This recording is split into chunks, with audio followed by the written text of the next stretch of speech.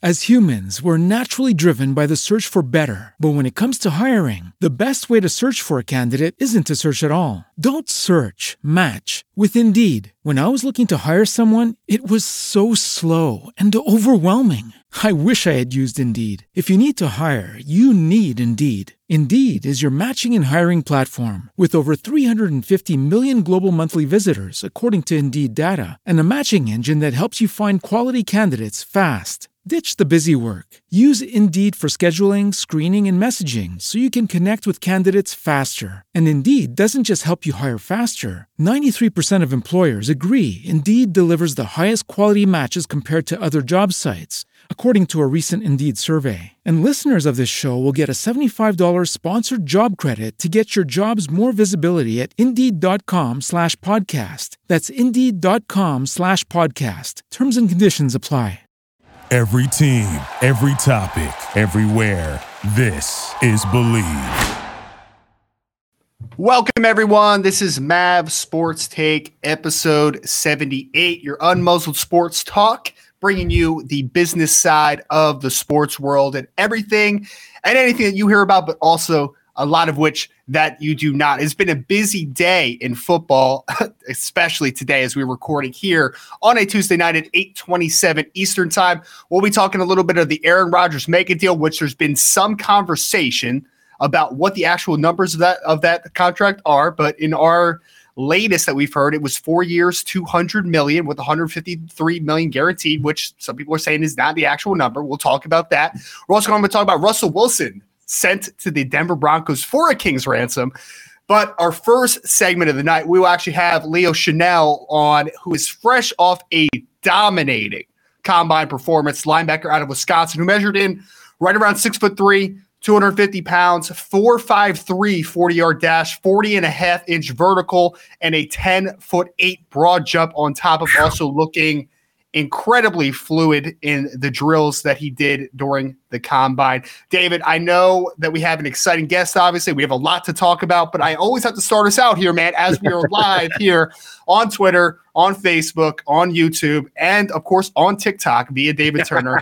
How are you, my friend? I'm doing well, doing great. You know what? We missed last week. We had some technical difficulties to get on and do so. I'm itching to do a show, and with all the news coming today and the great guests you were able to secure for us, you know, I'm stoked about this show here. So I'm just ready to get after it and get on. Yeah, man. Yeah. So I want to bring on Leo here in just a second. Again, he is all-conference, all-American linebacker out of Wisconsin in this past season. 115 total tackles, 18.5 tackles for loss, and 8 sacks in only 11 football games.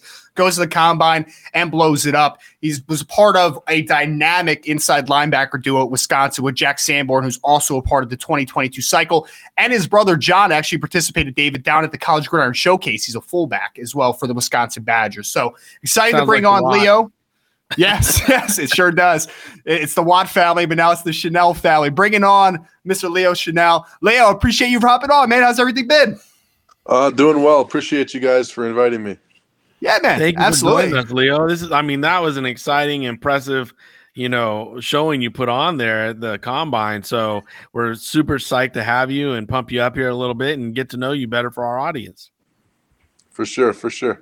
Yeah, well, fortunately, I've had the opportunity to talk to Leo in the past, so I know him a good bit. Been hyping him up since the summer, so I was happy to get you back on here, Leo, because I think, for my money, you're the top linebacker, a true off-ball linebacker in the 2022 class, and I'm excited to see you a part of it. And I was so ecstatic to see just the performance that you put on it in Indianapolis, man. So want to start you there. Obviously, I know the combine is a much different animal than it's been in the past, right? Because now you're doing the bench, the measurements, all the workouts, all on the same day. I know it's a grind.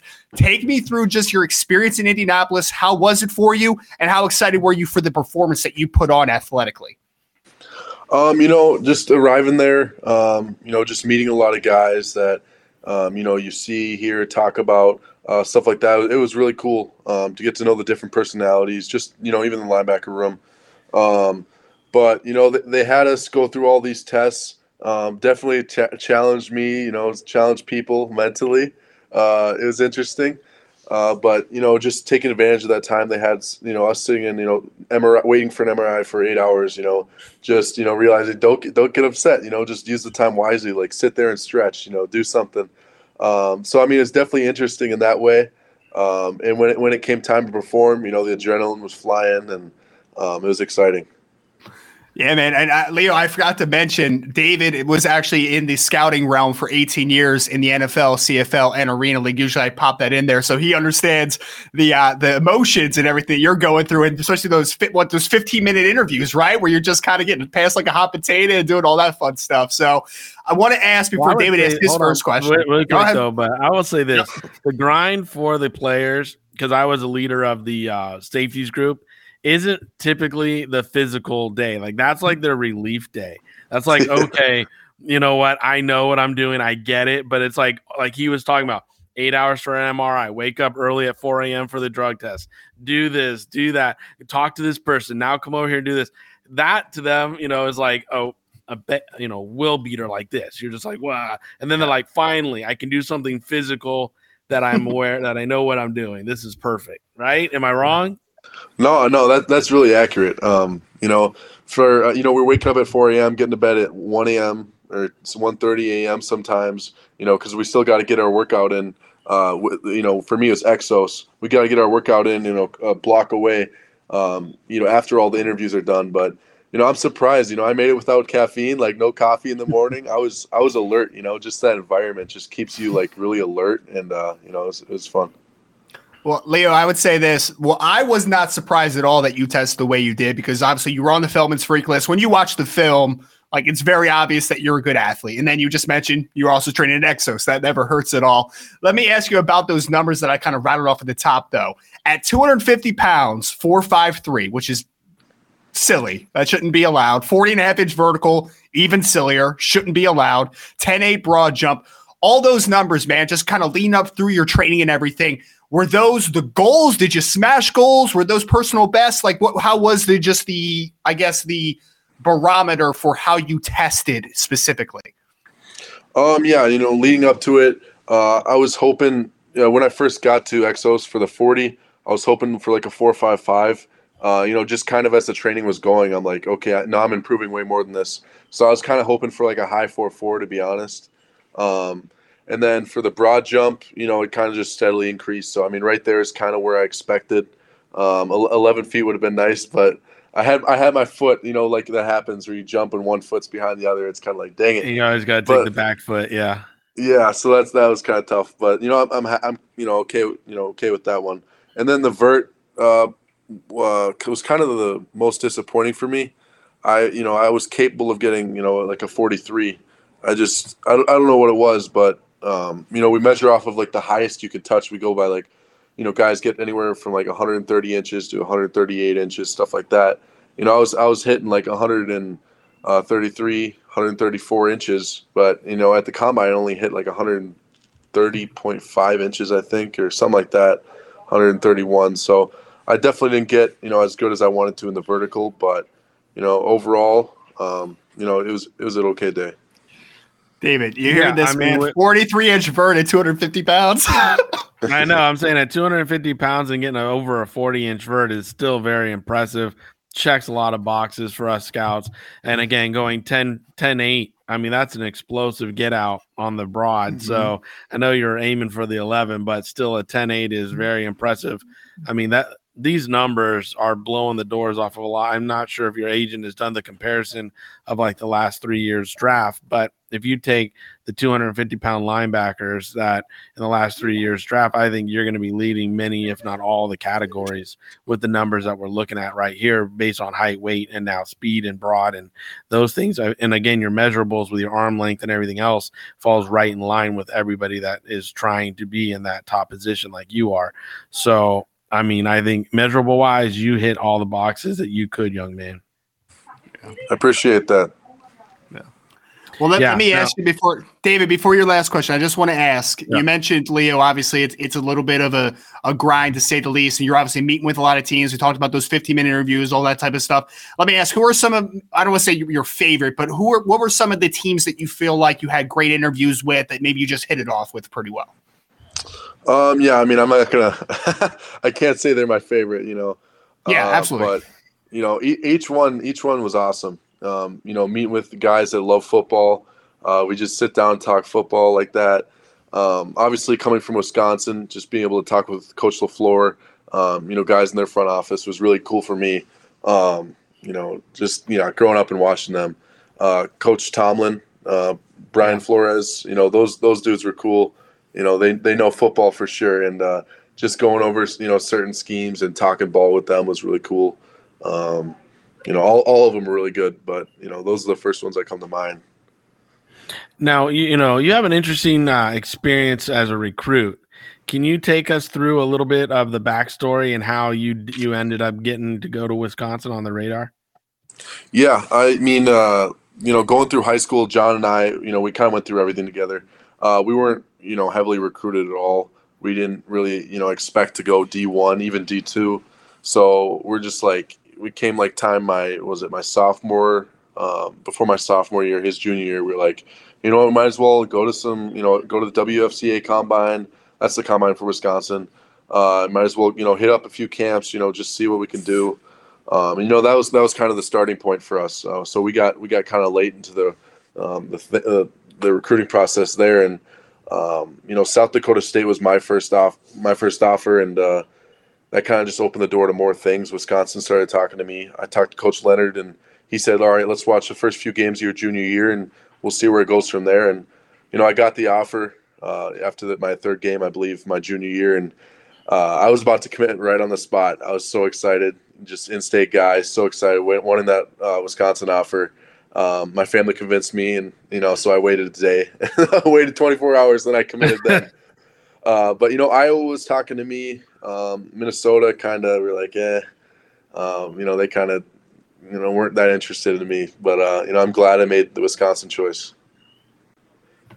How was it playing for Coach Leonard? I mean, I think he's an incredible, being a former scout personnel guy when he was playing, watching him as a player and scouting him. I thought he was a credible, very cerebral individual when he was a player. How is he as a coach? I'm very curious.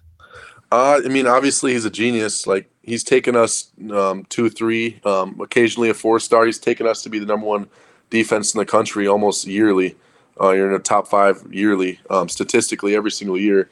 So just taking those low-rated recruits and doing something special with us every single year just speaks for itself. He knows how to play to everyone's strengths. He knows everybody's weakness, and it's just playing around like things like that. And it was an honor working with him. David, you stole my follow-up question, man. I am about as big a Jim Leonard fan. Now he's lost. Now he has to sit and think a little bit. Well, I'll ramble on more so you can catch up a little bit. Nah, man, I got one ready. Leo, wanted to ask you about, obviously, so John is a year older than you, or is he 2 years older than you? He's a year older. He's a year older. So obviously, in theory, you guys would have been entering different draft classes if, the eligibility, all that type of stuff. Fortunately, you had such a dynamic season that you were able to declare early and join him throughout the process. Obviously, I know John was down the College Gridiron Showcase. He got to show out a little bit down there and do all that type of stuff. Let me ask you, how much have you just been in contact with him? Are you training in the same spot? And what's it been like? I mean, because it's a little unorthodox that you get to go through the draft process with your older brother. Yeah, I mean, I'm definitely glad I got to go through with him. We just bounce off each other, certain things, because we're staying at different facilities. He's up in Minnesota, and I'm down in Arizona at Exos. So we definitely just bouncing off. I could have met up with him and done this in person. Oh, really? I live in Tempe. Yeah. Okay. Yeah, I mean, but yeah, we definitely had like different situations. He was kind of pissed that I got the nice weather. he was stuck in the 0-degree weather. But besides that, we were just bouncing off information, checking in with each other, probably every other day. Just how's this going? What'd you work on this week? But now we're back in Wisconsin. He's been back here for about a few days. I just got back yesterday, and we're just now we're working together, and it's nice because we're just talking about certain things and detailing each other out. So stuff like that. Mm-hmm. Now, when you guys were picking agents, how did you guys handle that process? Separately or together, or how did the parents balance that and stuff working with you on picking agents? My parents weren't really involved in that process. They got a lot going on back at home. I don't want to stress them out with that. I definitely was listening to my fiance or girlfriend at the time. It was girlfriend, fiance, wife in a span of like 2 months, so I got to get it right. I was definitely listening to her. She's usually good with those gut feelings. So RJ Gonzer with CAA is ultimately who I chose, and he was just somebody who appealed to me because he was like the only guy like asking about family, wanting to meet my girlfriend, and he was really personal, and he told me that I was only going to be the only guy he'd signed this year. So just that one-on-one thing was really important to me. And yeah, I wasn't really involved with John, so I don't know much about his story, to be honest. Gotcha. You had a phenomenal season with 115 tackles, 18 and a half tackles for loss, and 8 sacks. I mean, on only 11 games. And that's pretty dang impressive. Those numbers are going to jump out, to anybody. How will you remember that season, and what do you attribute to, such massive growth numbers and the success this last season for you? Yeah, I mean, it was definitely, season to remember. I think, the two biggest things were confidence, just a continual build of confidence each year. Like my sophomore year, I was a lot better than my freshman year. And then just being able to take over that, that role as like a leader, starter, just boosted me even further into my junior year. And then the second thing is obviously my position coach, Coach Bostad. He spent so much time with us detailing, certain things and, stopping the run. And that's something I took pride in, is being able to stop the run. Me and Jack were like, all right, we got to be the number one run defense, help our boys out, on the back end. Just make every team we play one-dimensional. So just that combo of confidence and, just trusting the coaches. Well, Leo, I just have one more question for you, man. Again, I really appreciate you taking a little bit of time here. Like you kind of already said, you were training out in Arizona. I'm sure you're going to kind of be, getting ready for that pro day. I don't know how much you'll be doing with the performance that you had at the combine, obviously, but just take me through a little bit of what the next step looks like. Obviously, you have the visits with each of the teams that will be requesting those visits. You're going to have, just the pro day, like I said. Then it's kind of smooth sailing until the draft day, man. So take me through a little bit of the rest of the process and maybe what draft day might look like. Are you hanging out with John? Are you going to be with the family? What are those details looking like? Yeah, I mean, heading up to the draft day, I'll be working out here in Madison. Probably going to be working with Coach Snee here, head strength coach. He knows a lot of stuff. So, and I just have a really good relationship with him. He's a player's coach for sure. He's helped a lot of guys out. And I'll probably be working with my brother here too. We push each other more than anybody else could. And I'll just be meeting with coaches. I don't have a set schedule, and I don't know what teams I'll be meeting with quite yet. But I'll definitely they'll either fly me out or they'll fly here. So just working with them, and then once it comes draft day, I think it's really important to be around my family and just having them be there for me and stuff like that. And I'll be with John as well. So we'll set up an area in our home we grew up in, and it'll be really nice. I love it, Leo. Yeah, I don't think it's going to be an outdoor party. What'd you say? I don't think it's going to be an outdoor party. Yeah, maybe not. It's getting a little warmer here though. It might hit 60 next week or something. I heard. Here in Arizona when it's 60, we're the girls are in Uggs and sweaters, and the guys we're all in our parkas, right? Oh yeah. Yeah. Yes, Leo, one thing I wanted to ask you before I let you go, and I promise this is the last one. Obviously, I know a lot of people that I talk to were very curious about that bench press, right? Because obviously the video of the 40 reps and all that type of stuff. You're going to be doing that at the pro day, or you just kind of they know about that already? We're good. I'm definitely gonna be doing it at the pro day. It hurt me so bad not to do it at the combine. Like growing up, since high school, I was like, all right, if I go pro, I want to go to the combine. I want to go break the NFL record for a linebacker, and it really hurt me. But the coaches at Exos were just telling me it's probably not the best idea to do it. So just because same day type stuff for your nervous system. They know the science on it, but I'll be doing it at pro day, and hopefully get a number. I don't know, like I hit 42 years ago, but don't expect anything any more than that. It's season is a grind, and just trying to get up there. Hey, just get over 30 and you're fine. Like seriously, like the numbers you've already put up, the things you've done, and people have video of you doing over 40 or the 40 reps. Like as long as you get over 30, you're fine. All right. I appreciate it. All right. Well, Leo Chanel, linebacker out of Wisconsin, 2022 NFL draft process. Leo, again, man, I know it's been super busy getting right back from Indianapolis, but thank you so much for joining us tonight, man. I'll make sure to check in a little later in the process right before draft day, but I really do appreciate all the time, man. Yeah, of course. Thank you guys for having me again. Thanks, Leo. Appreciate you, buddy.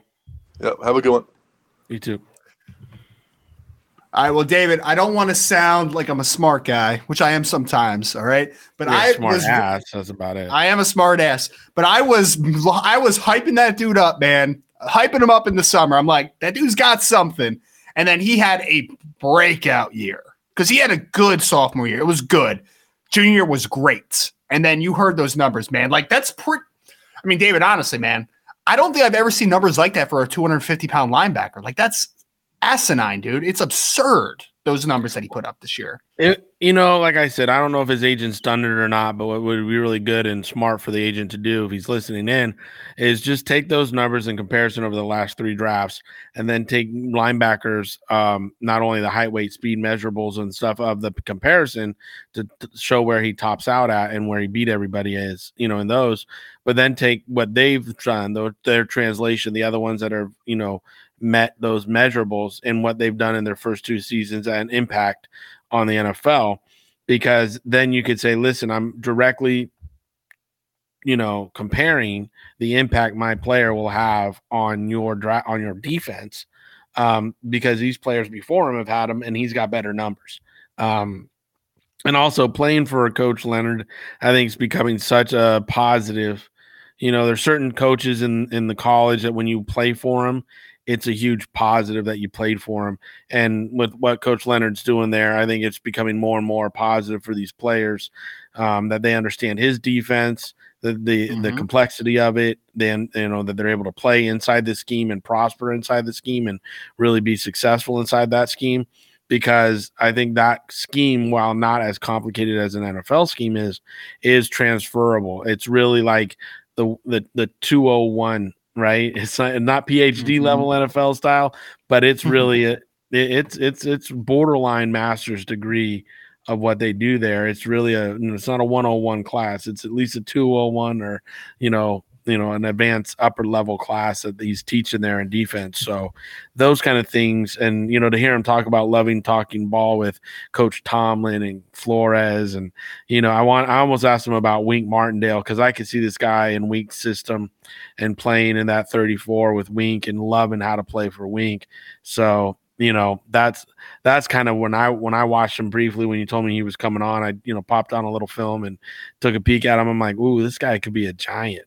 Like he really could, Dude, it's just uncommon how quickly he moves for his size, but also he's the best linebacker in the draft when you talk about stacking and shedding at the point of attack. Like this is your throwback inside linebacker who can run in the 4.5s. And like you said, I love him in a 3.4 as an inside linebacker because I do love that length in there. But also, I mean, he could play Mike, he could play Sam, even though in the 4.3, even though the Sam backer's kind of getting phased out a little bit on the NFL level right now. But I think he can do a lot of things, man. I wouldn't even be shocked, David, because like the arm length wasn't that long, but with the ability he has as a blitzer, I wouldn't be surprised if a 3-4 team's like, you could be a Sam in our 3-4 scheme and we can get you on the line of scrimmage a little bit and rush the passer. Dude, imagine him playing in the Steelers defense next to Bush.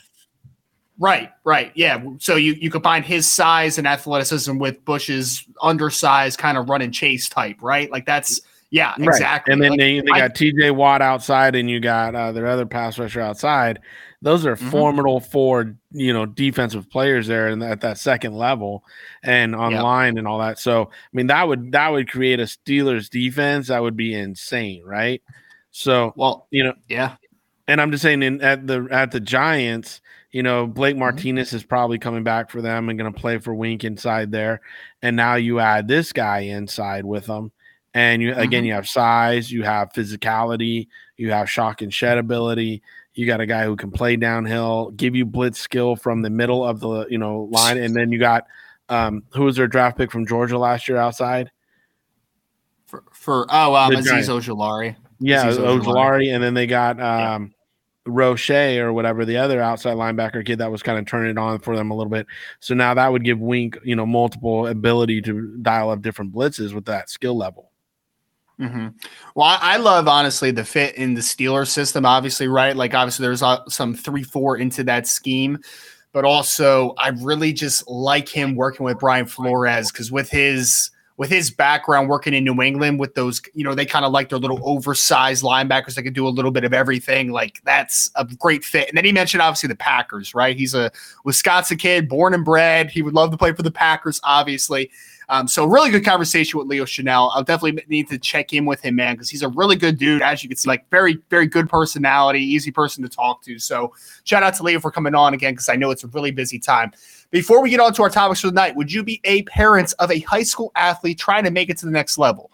If you answered yes, then why not secure coaching from an expert? Here at Maverick Sports Consulting, we work with high school athletes of all sports to create a strategy for their recruitment plan. With limited scholarships given each and every year, having a pointed recruiting plan helps our clients secure the opportunity to play collegiate sports.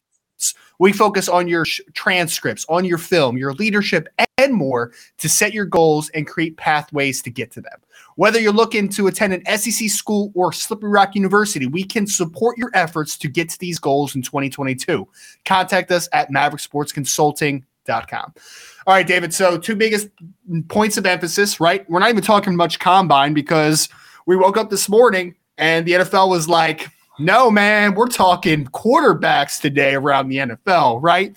So one great franchise quarterback is staying put. One franchise quarterback is on the move out west. So let's start here. Actually, not out west. He was already out west, heading south, I guess. Whatever. Yeah, you got it. Heading east. Well, he's still going south, though, because you can't get much higher than it's Seattle. It's not a direct line, so, you East Coaster. He's got to go. He's got to go southeast to get southeast. Okay, so you combine what you said with what I said, then we're good to go here, sir. All right. Anyway, so we're going to start with Aaron Rodgers, though. We'll get to Russell Wilson and some geography apparently in a couple minutes, but we're going to talk about Aaron Rodgers, who. David, I feel like every offseason it's been a tangent with Aaron Rodgers, man. Like, remember, what was it, last draft cycle, right? Right before the draft, he was like, I want to get traded. Actually, no, it was this draft. I'm sorry. Wait, no. It was last draft. Yeah, because it was the Trey Lance year. So he was like, I want to get traded. And they're like, no, we're not trading you. And then he's basically saying, oh, this offseason, I either want to be traded, I want to get a contract, or I'm going to retire, right? And apparently he's really threatening. Oh, I was going to retire. I was going to. Ultimately, Aaron Rodgers played chicken with Green Bay. Let's call it what it is. And Green Bay blinked, and they ended up caving into him. And the contract that was reported, and again, it's been disputed whether this is official or not, but the last thing we heard was 4 years, $200 million, which would be $50 million per year on average, and $153 million guaranteed.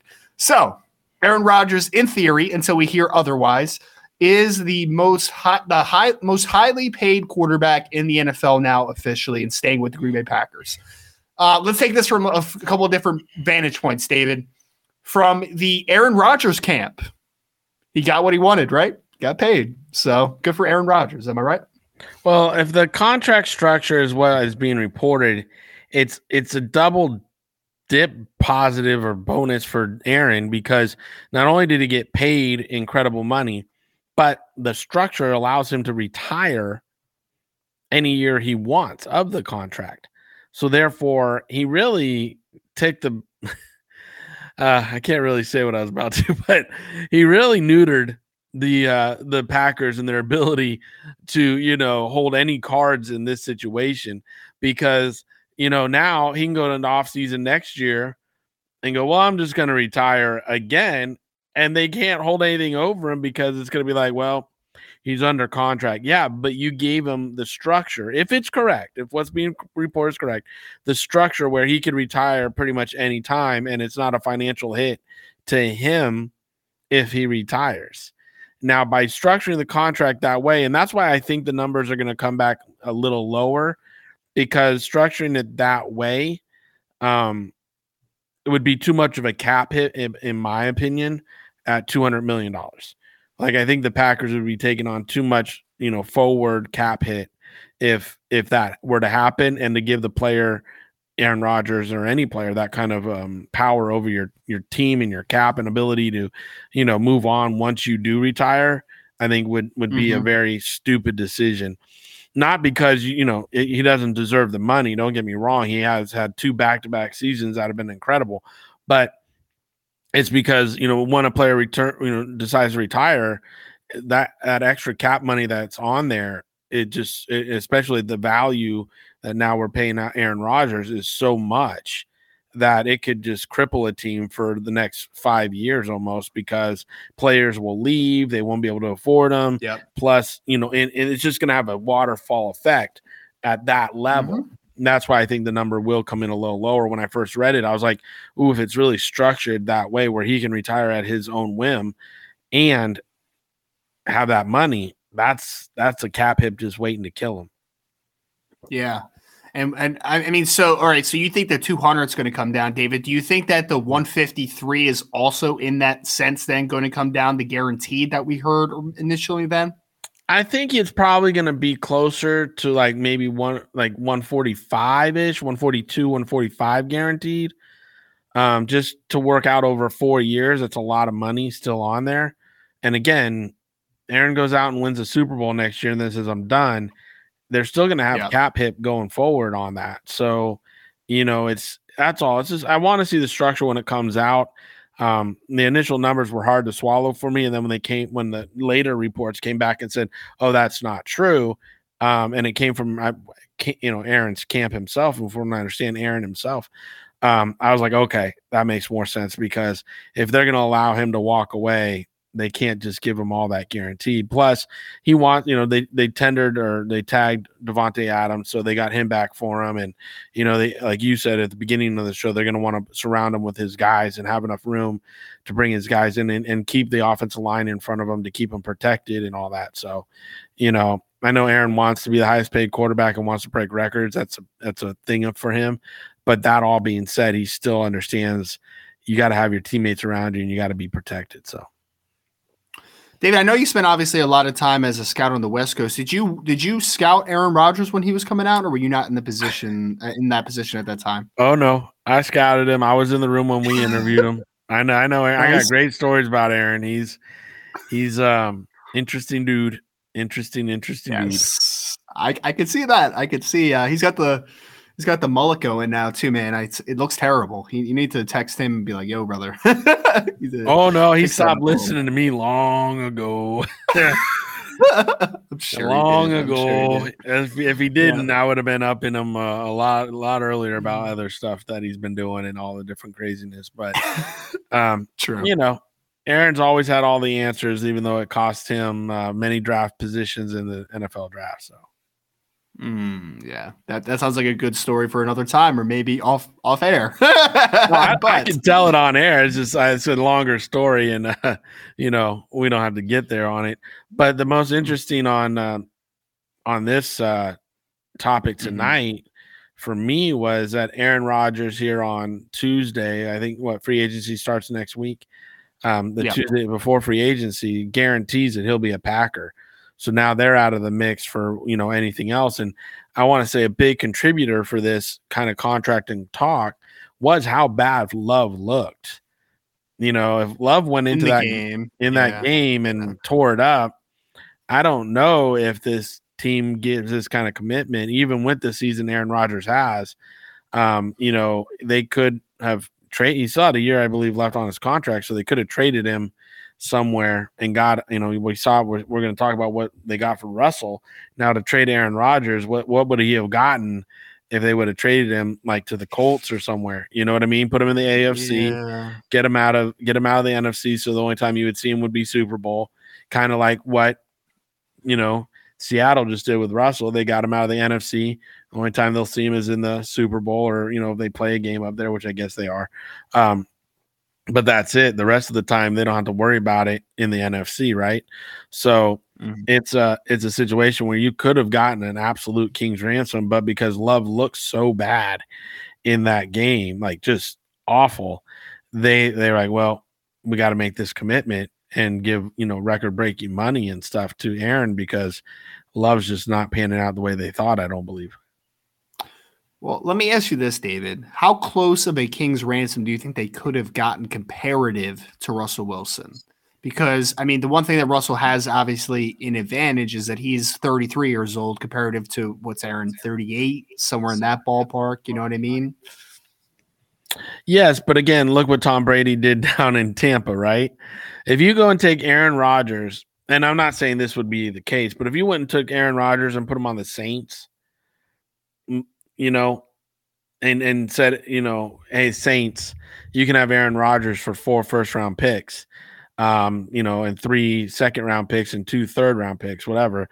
A team like that might be like, okay, because their heartburn for Drew Brees is so heavy right now, and they just lost their coach. It's going to be kind of bleak down there. But if you can bring the Aaron Rodgers to town, play in that division that just lost Tom Brady, the Panthers don't look like they're going to have much of a team this year. And, that whole division doesn't look really strong, and he could dominate down there. Or again, you can add him to the Colts. Now put Aaron Rodgers on that Colts team and let them draft some players and sign some free agents. I mean, that Colts team gets really dangerous. I mean, that's an incredible run offense, an incredible offensive line there. And now you got a real slinger back there with Aaron Rodgers, right? So, again, I think they could have got a really big ransom. Hearing what, Seattle got for Russ, you might have to almost double that if Aaron was coming. Just because of the immediate impact. You're not looking, when you're getting a guy like Aaron Rodgers, you're like, okay, we're going to win a Super Bowl in the next 2 years. Kind of like, what we saw your Rams do. They went and got Stafford. They got Von Miller. They added these veterans with OBJ and stuff, and they made it all work. And they're like, we're going to win a Super Bowl this year. And they went and did it, and I think that owner is extremely excited and happy about that, decision and what that front office did. So if you have a team, except for a quarterback, built and ready to go win a Super Bowl, you give up stuff to get them and make that immediate impact right away. Yeah. Well, we're going to talk about the Jordan Love side of the conversation because I think that's interesting. I'm going to ask you a yes or no question, okay? I don't want any analysis. I don't want any context. I don't want anything. Literally a one-word answer, all right? Uh-huh. Will the Green Bay Packers win a Super Bowl in the next 4 years with Aaron Rodgers? No. Okay, perfect. You followed the rules. Congratulations, man. I'm very proud of you. That was awesome. And if you want to know why. I don't want to know why. Jordan Love. Let's talk about Jordan Love's side of the thing, okay? So, of course, 2 years ago, they draft Jordan Love. They trade back into the first round, I think it was, the 26th overall pick. They take Jordan Love, quarterback out of Utah State. You know very well, okay. They're framing Panthers scout that went through there that year. True. So they frame it obviously similarly to like when Brett Favre was nearing the end, they draft Aaron Rodgers, the heir apparent, blah, blah, blah. So you think like, okay, that's kind of the similar trajectory. That obviously is not how it's going to work out as long as everything works out from the Aaron Rodgers standpoint, right? So now my question is, how bad of a draft pick was that for one? And not a bad draft pick because Jordan Love because who knows? Jordan Love might end up being a good starting quarterback somewhere in the NFL. But for them specifically, it's a terrible pick because he's never going to play, right? So you drafted a backup quarterback with the 26th overall pick. That's what's happening now. And two, you are now, that's obviously the biggest one. And the immediacy of helping Aaron Rodgers, maybe that 26th pick was a playmaker that could have gotten it done. Maybe it was an impact defender.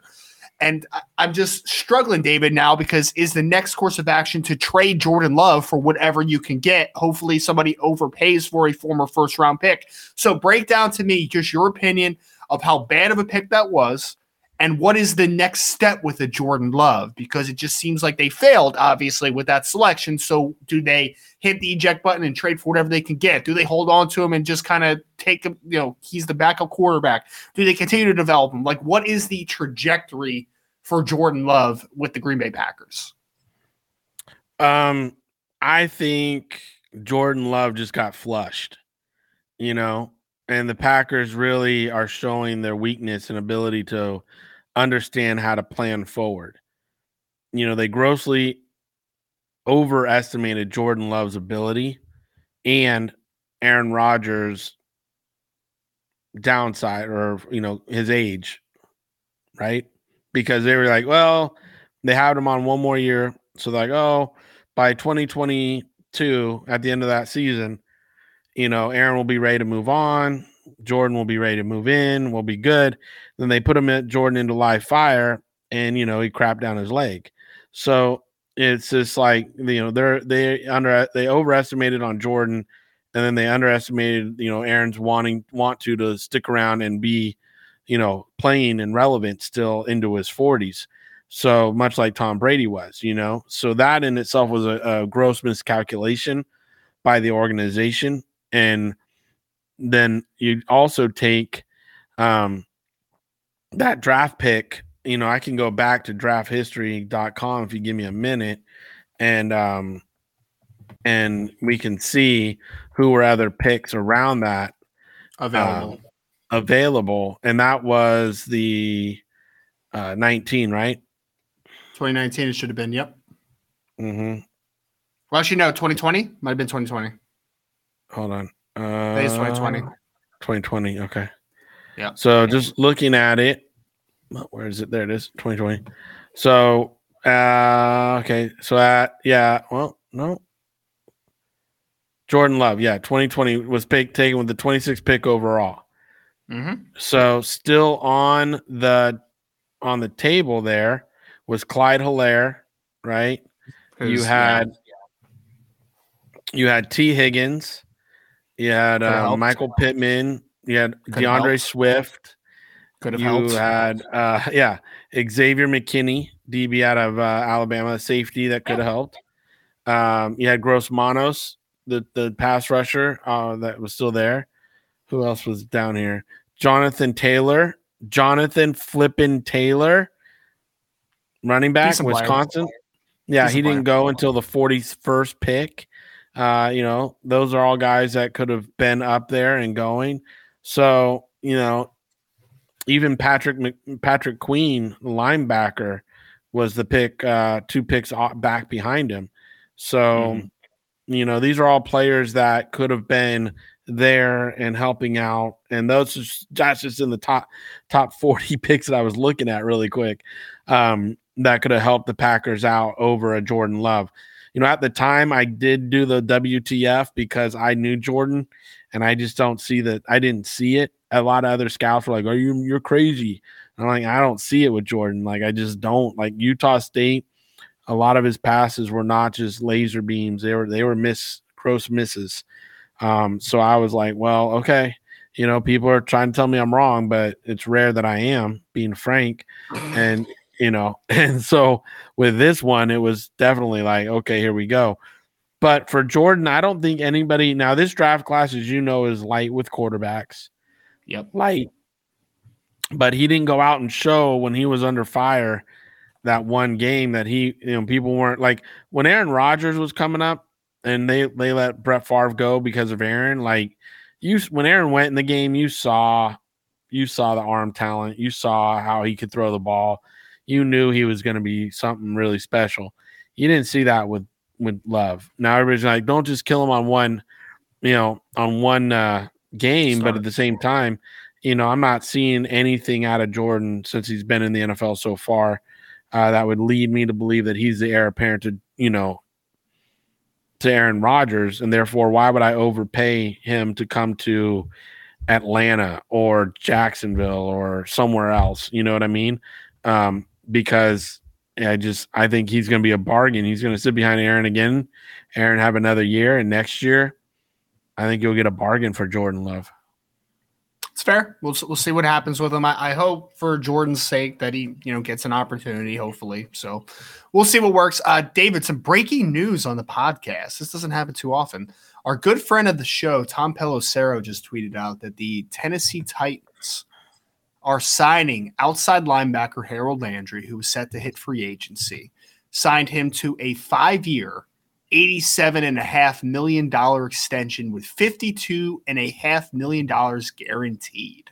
Harold Landry is coming off a 13, 14 sack season, somewhere in that ballpark. Obviously had a great year. I really liked him coming out of Boston College, by the way, and he's developed into a really good pass rusher. So Harold Landry just got paid $17.5 million per on average, with $52.5 million guaranteed for I think he's like a 26-year-old pass rusher. So yeah, no, these deals are going to be coming in fast and furious because the cap went up significantly, and people are going to now have money to really reward this year's class, and you'll see certain deals get reworked, like we saw with Zach Martin and Dat down in at the Cowboys just today or yesterday get reworked to open up cap room. But with the cap being so inflated this year, it's going to wind up, you're going to wind up seeing some really good deals for these guys. These guys are hitting the market right at the right time. Mm-hmm. Well, last thing we want to hit on today is, of course, the Russell Wilson trade. Before we do, have you secured any sponsorships with your name, image, and likeness yet? No? Well, what's keeping you from earning money or gaining products today? Probably access to companies. Maverick Sports Consulting can connect those dots for you. We believe in the power of athletes making a living off of their own likeness and going to college. If it's simply that you don't have access to companies, don't let that keep you from being successful. Contact us at Maverick Sports Consulting so we can help you navigate your path to gaining corporate sponsorships for your collegiate career. An athlete's earning potential is limited. Why wait until tomorrow to start earning today? It doesn't matter what sport you play. We help all our clients achieve their goals. Just contact us at Maverick Sports Consulting. TikTok, the clock is ticking.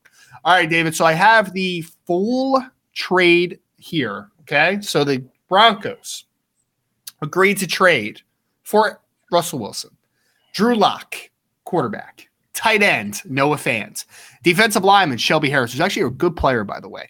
Two first-round draft. Noah Fant. Yeah, Noah's good too. Noah's a good player. He was coming off of an injury-plagued year, but he is a very talented tight end. You're absolutely correct. 2 first-round picks, 2022, which is the 9th overall selection, and the 2023 pick, whatever that ends up being. 2 second-round picks, which was the number 40th overall this year at a 2023, and a 2022 5th-round pick to the Seattle Seahawks for Russell Wilson and a 2022 4th-round pick. So, David, I mean, we have to go from both sides first and foremost, right? Let's start with Denver. What is your opinion on their side of the trade? Obviously, they got Russell Wilson, who is a 33-year-old quarterback coming off of a down year with the hand injury of his throwing hand. But I would argue that when he is healthy, fully healthy, he is one of the top 5 quarterbacks in the National Football League right now. Only 33 years old, so in theory, he's got at least a nice little window here. Quarterbacks just seem to be getting older and older and be able to play a little bit longer.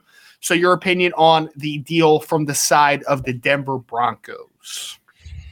I think George Paton, obviously friend of the program here, he did an incredible job here as, making this trade, bringing his new coach and new staff, a veteran quarterback, a genuine leader, somebody who can walk in the locker room and capture some of these young players' attention and be like, oh my gosh, I am playing with Russell Wilson now, right?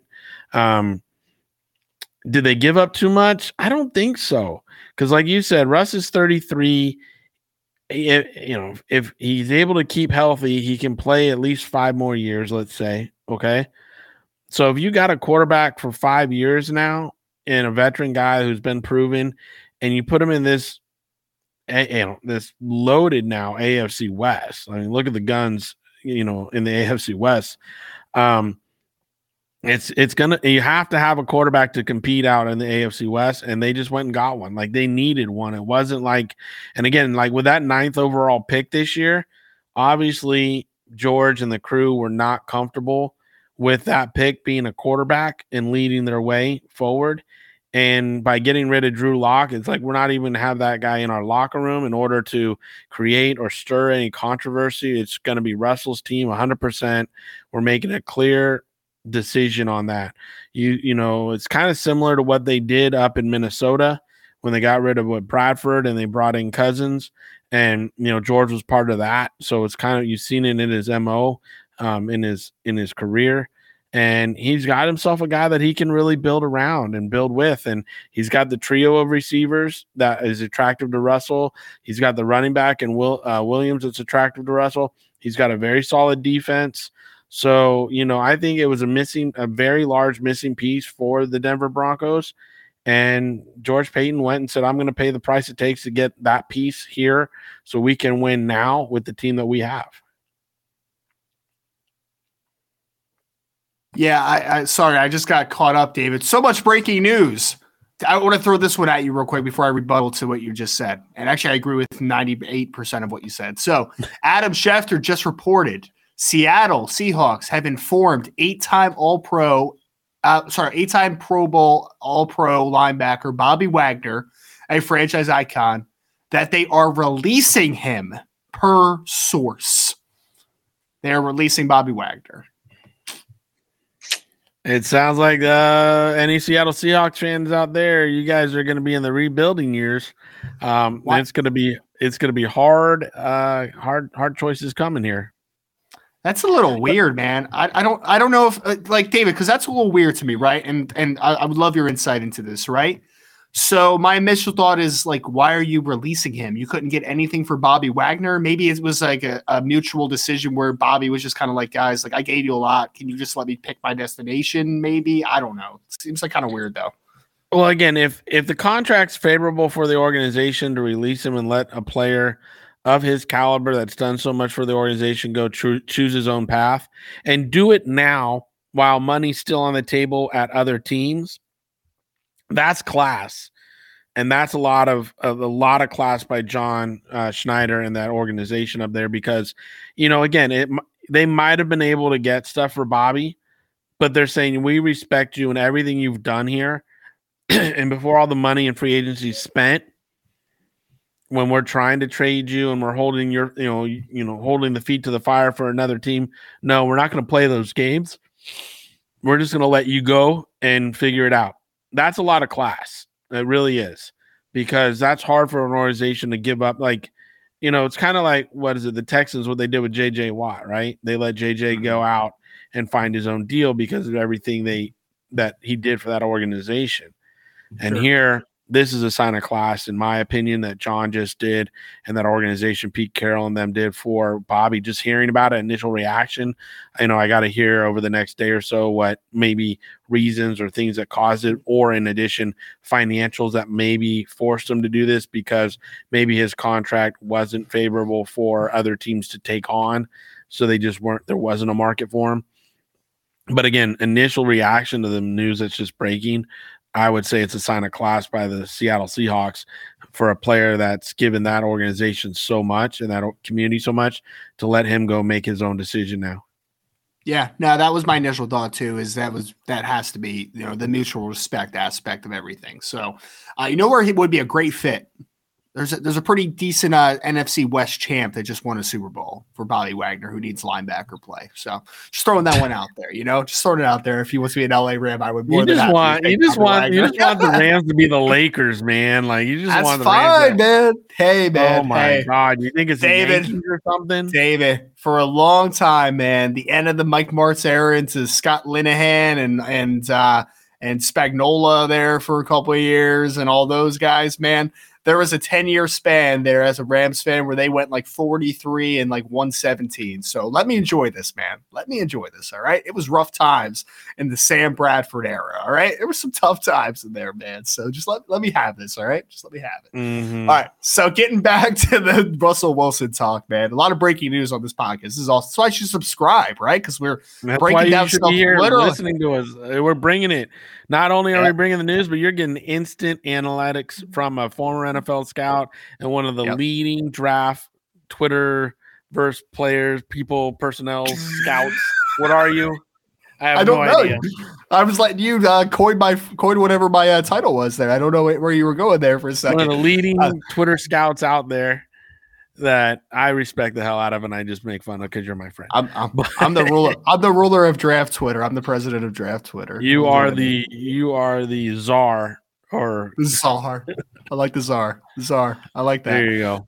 I might coin that one. I like that. All right. So going back to the Russell Wilson, I agree with you completely in the sense of the Denver Broncos in that in that perspective, right? Because I think that the phrase, David, honestly, a quarterback away is really oversold. And I think it's honestly just used too much. And a lot of times it's not very applicable. I honestly do think that the Denver Broncos are a quarterback away from potentially winning for a championship. I do. Because like you mentioned, they have a really good defense. Vic Fangio obviously out. So like what's defense going to look like? But there's still talent obviously there. They have a strong running game with Javonte Williams, and maybe Melvin Gordon comes back. Who knows? Maybe he leaves, whatever. They have a really nice young wide receiver group. And offensive line has the holes that you need to fill, but Russell Wilson is better than just about anybody and making offensive lines look better than they actually are. Just look at what he did in Seattle for the last 10 years, right? So I love the fit for Russell Wilson in Denver. I really do. I think that they can compete in that division with Pat Mahomes and the Chiefs. And that has become now, I mean, you have Pat Mahomes, Justin Herbert, Russell Wilson. The worst quarterback in the division is Derek Carr, who's a pretty solid quarterback. So it's pretty good stuff. Derek Carr was only the league leading passer through the first 9 games or something last year. Whatever. Right. Like he's a good player, right? So it illustrates just how important quarterback play is in this league, to say the least. So I think that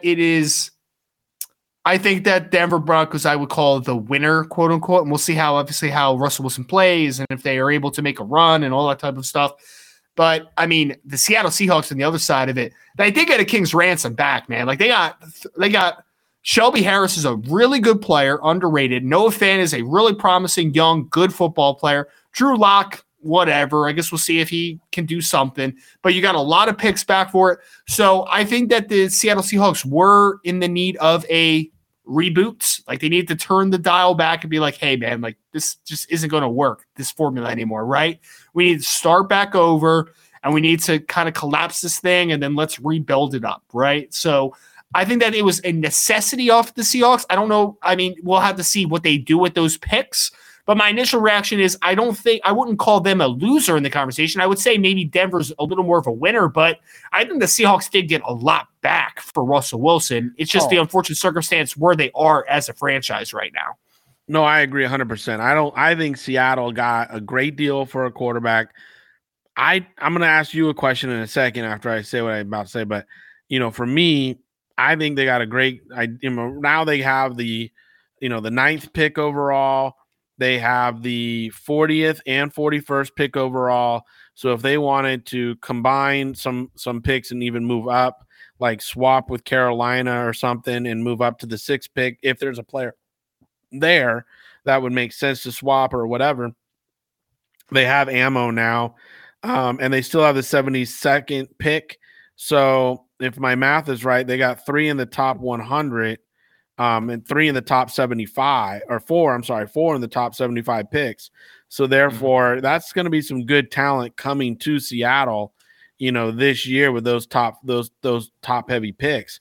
I mean, there are teams that are obviously in better situations like the Giants and the Jets, but those top 4 picks, I mean, 4 in the top 75, that's a very good situation to be in, especially in this year's draft where there are some deep stuff. There are, deep positions. But knowing the draft like Ryan, at the 9th pick, right now they're sitting at the 9th pick. Can you see a quarterback worthy of the 9th pick that would be a replacement style player for Russell Wilson? Or do you see them going a different direction at the 9th pick? I see a different direction. Like you could talk me into Malik Willis from Liberty being a guy that's similar stylistically, so it would make sense for the formula. But I really just don't think there's a guy there with the 9th pick that deserves to be drafted there, man. Like if I was the Seahawks and they got the other first-round pick in 2023, if I was them, man, with how that roster is right now, I'd like to think that I'm doing best player available throughout the entire draft this year. And then next year where there is, in theory, at least early, it appears that there is going to be a couple quarterbacks that are going to be worthy of top 10 picks, maybe 1st and 2nd overall selections in CJ Stroud out of Ohio State and Alabama's Bryce Young.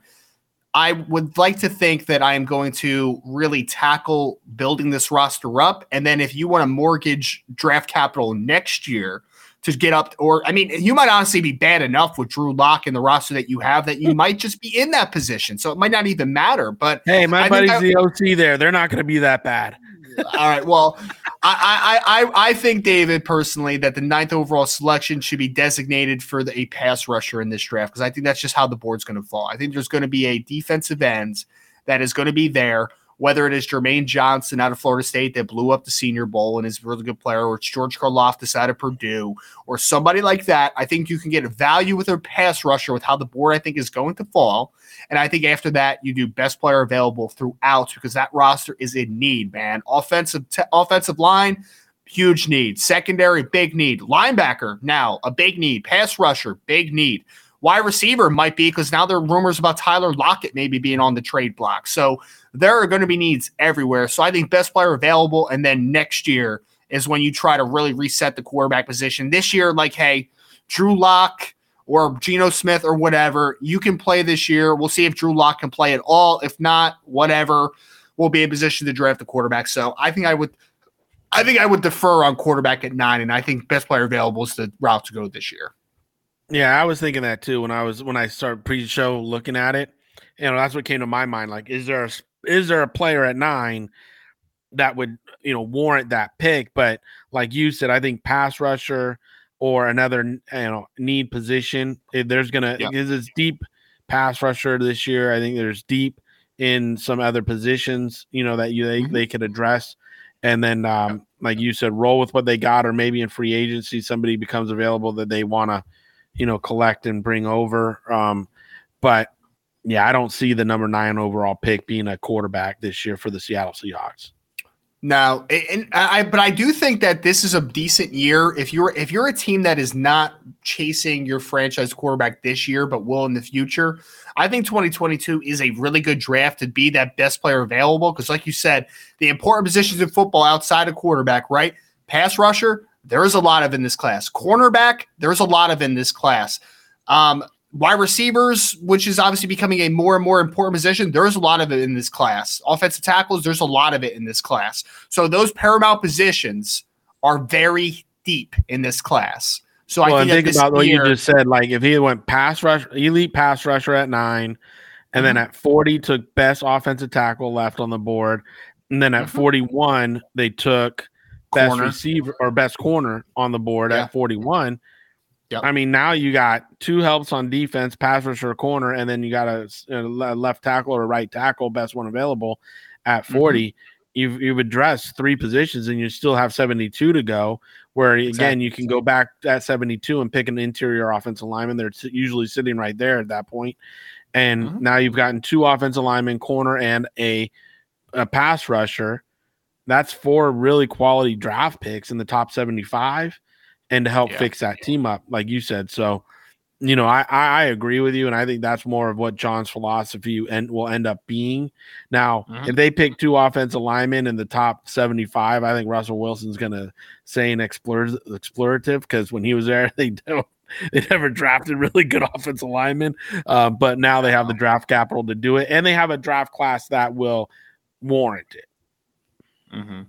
Well, I will say this, David. We just did a mock draft on the Believe in NFL Draft Prospect podcast today, and it was weird. One, seeing the Seattle Seahawks with a top 10 pick now for one, but also, man, it's like trying to predict the Seahawks first round pick was hard enough. Now we're talking about a top 10 pick, man. Like, they go off the wall with some of their first round draft picks. So I'm just like, I have no idea where they're going to go here. So I know where I would go. Where they would go might be a completely different story. But that is going to be it here on Matt Sports Take, episode 78, your unmuzzled sports talk, focusing on the business side of sports. Want to thank everybody. I'm going to give David Turner the last word here in a second. But I want to thank everybody that joined us live. I want to thank everybody that's out there in the Twitterverse, YouTube land, wherever you are listening to this podcast, or if you are listening to this podcast on your favorite platform, make sure to like, subscribe, and send us a rating, send us a review. We really appreciate it as we continue to grow here now on the Believe Podcast Network. So thank you all so much for joining us. David Turner for the last word of the night, my friends. What is on your mind, sir? Well, as I believe it's National Women's Day here, I just want to say one thing really quick. As a man who was raised by a mother and my 2 older sisters, because my father passed when I was young, and now a father of a young girl.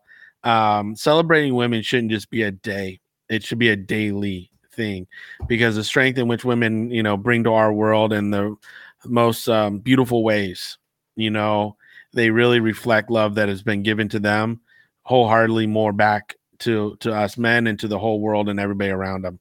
I've never met a loving woman that hasn't affected everybody in their life and around them.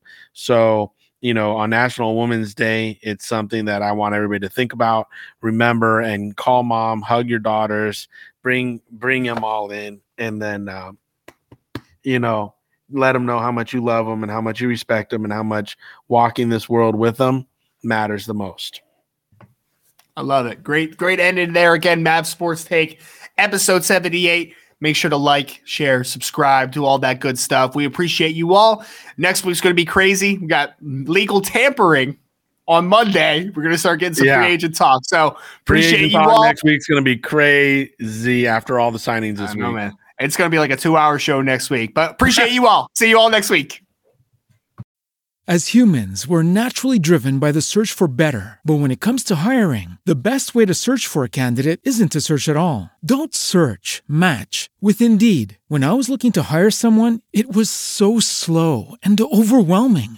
I wish I had used Indeed. If you need to hire, you need Indeed. Indeed is your matching and hiring platform with over 350 million global monthly visitors, according to Indeed data, and a matching engine that helps you find quality candidates fast. Ditch the busy work. Use Indeed for scheduling, screening, and messaging so you can connect with candidates faster. And Indeed doesn't just help you hire faster. 93% of employers agree Indeed delivers the highest quality matches compared to other job sites, according to a recent Indeed survey. And listeners of this show will get a $75 sponsored job credit to get your jobs more visibility at Indeed.com/podcast. That's Indeed.com/podcast. Terms and conditions apply. You know when you're listening to a true crime story that has an unbelievable plot twist that makes you stop in your tracks? That's what our podcast, People Are the Worst, brings you with each episode. I'm Rachel. And I'm Rebecca. We're identical twins who love true crime cases that make you say, didn't see that coming, and we hate the people responsible for them. Listen to People Are the Worst now on Apple, Spotify, or wherever you get your podcasts.